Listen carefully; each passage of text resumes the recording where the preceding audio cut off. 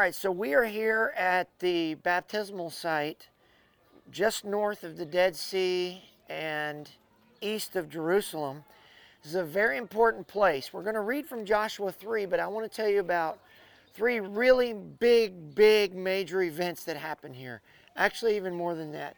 You can't see from here, but off behind me in that direction is Mount Nebo, where Moses stood on the top and looked over into the promised land and was taken away.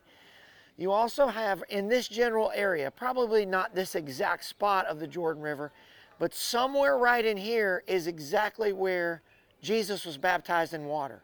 We know that he was baptized near Jericho in the Jordan River, so we know this happened right in this area. We also know, because the Bible says right outside of Jericho here is where Elijah and Elisha took off and they left Jericho, and the Bible says they crossed the Jordan River. Elijah took his mantle and he struck the water and it split, and him and Elisha came through on dry land. So somewhere over in this direction is where Elijah went up in a whirlwind with chariots of fire. Right over here. And then Elijah took his mantle and came back and says, "Where is the God of Elijah?" and struck the Jordan River, and it parted again and he came through on dry land. So if you can just imagine, right in that area, chariots of fire and a whirlwind taking Elijah right up into heaven, right in this area. And then that also leads us now to this famous story that you find in Joshua 3. The children of Israel have been wandering in the wilderness over there on that side of the river for 40 years. They approach the Jordan River when it's overflowing its banks, a lot like what it looks like now. So we come to Joshua chapter 3. It says, "Then Joshua rose early in the morning, and they set out from the acacia grove and came to the Jordan," right in this area. This could be the spot, maybe a little further down, but somewhere in this general area is where this takes place. So he and all the children of Israel and lodged there before they crossed over. So it was after 3 days the officers went through the camp, and they commanded the people, saying, "When you see the ark of the covenant of the Lord your God, and the priests, the Levites, bearing it, then you shall set out from your place and go after it." So follow the presence of the Lord and the word of God, because the tablets, the word of God was in there. Verse 4, "Yet there shall be a space between you of about 2,000 cubits by measure. Do not come near it, that you may know the way by which you must go, for you have not passed this way before." Joshua said to the people, "Sanctify yourselves, for today the Lord will do wonders among you." Prepare yourself for what God's about to do. We need to prepare ourselves for what God's about to do for us today and the next few days in Jerusalem. Then Joshua spoke to the priests, saying, "Take up the ark of the covenant and cross over before the people." So they took up the ark of the covenant and went before the people. And the Lord said to Joshua, "This day I will begin to exalt you in the sight of all Israel, that they may know that as I was with Moses, so I will be with you. You shall command the priests who bear the ark of the covenant, saying, when you have come to the edge of the water of the Jordan, you shall stand in the Jordan." So when you come to the Jordan right here that you see, I want the priests to stand in the water with the ark of the covenant. Verse 9, "So Joshua said to the children of Israel, Come here and hear the words of the Lord your God. And Joshua said, By this you shall know that the living God is among you, and that he will without fail drive out before you the Canaanites and the Hittites and the Hivites and the Perizzites and the Girgashites and the Amorites, and the Jebusites." God was going to remove them. Verse 11, "Behold, the ark of the covenant of the Lord of all the earth is crossing over before you into the Jordan. Now therefore take for yourselves 12 men from the tribes of Israel, 1 man from every tribe. And it shall come to pass, as soon as the soles of the feet of the priests who bear the ark of the Lord of all the earth, shall rest in the waters of the Jordan, that the waters of the Jordan shall be cut off." In other words, they'll stop flowing. "The waters that come down from upstream, they shall stand as a heap."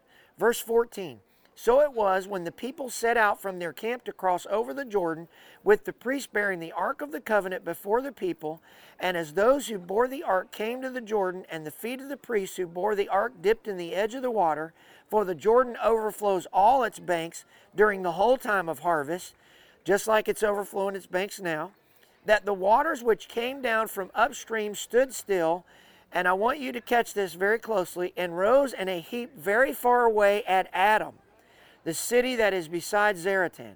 So the waters that went down into the sea of the Arabah, the Dead Sea, or the Salt Sea, failed and were cut off, and the people crossed over opposite of Jericho. Then the priest who bore the ark of the covenant of the Lord stood firm on dry ground in the midst of the Jordan, and all Israel crossed over on dry ground until all the people had crossed completely over the Jordan. Here's what's amazing about this story. The Bible says with the Red Sea, Psalms declares that literally at the blast of God's nostril, the Red Sea split. We tend to think that that same exact thing happened right here at the Jordan River. But that's not what the Bible says you just read. Most historians and theologians believe the city of Adam was 17 miles upstream. So when the priest of Israel stepped into the Jordan River, do you know what happened? Right here? Nothing. They stepped out in faith and nothing happened. Until they started looking and noticing, wait a minute, the water's receding from my knees to my calves, from my calves to my feet. Wait, it's going down even more. Why? Because the Bible says that the Jordan River didn't part right where they were standing. It parted upstream about 17 miles up at the city Adam. So with the natural flow of water at that time, anywhere from 3 to 17 hours is what it took for the water to flow out for them to cross on dry ground. And that is a great lesson for you and I. Sometimes when we step out in faith, it doesn't seem like anything's happened. And we say, well, how stupid am I? I stepped out to believe God for my healing, and look, I'm still sick. I stepped out to believe God for this, that, or the other, and look, nothing's happening. But au contraire, it did happen. It just, when you step out in faith sometimes, it may happen 17 miles up the road. It may happen 17 hours from now. But if you'll continue to remain in faith, if the priest would have gotten back out of the water would have kept flowing. They had to remain in faith, standing on the Word of God and what God said do for the miracle to finish happening. There are times that we have Red Sea miracles, and they're great. We love them because they happen instantaneously. But there's also miracles that happen that you have to stand in faith and you have to keep believing, keep speaking the Scriptures, keep declaring God's Word over and over and over, and in time, it will surely come to pass. It's a gradual miracle. So when they stood in the water, imagine, millions of people are standing there, and they hear the priest get in the water, and their eyes are big, and they're saying, yes, it's going to happen. And the priests get in, and they go, phew, that was a letdown. It wasn't a letdown. They just couldn't see what their faith created in the spiritual upstream. They couldn't see what their faith created in an area they couldn't see yet. But by remaining in the river, remaining in faith, they saw their miracle.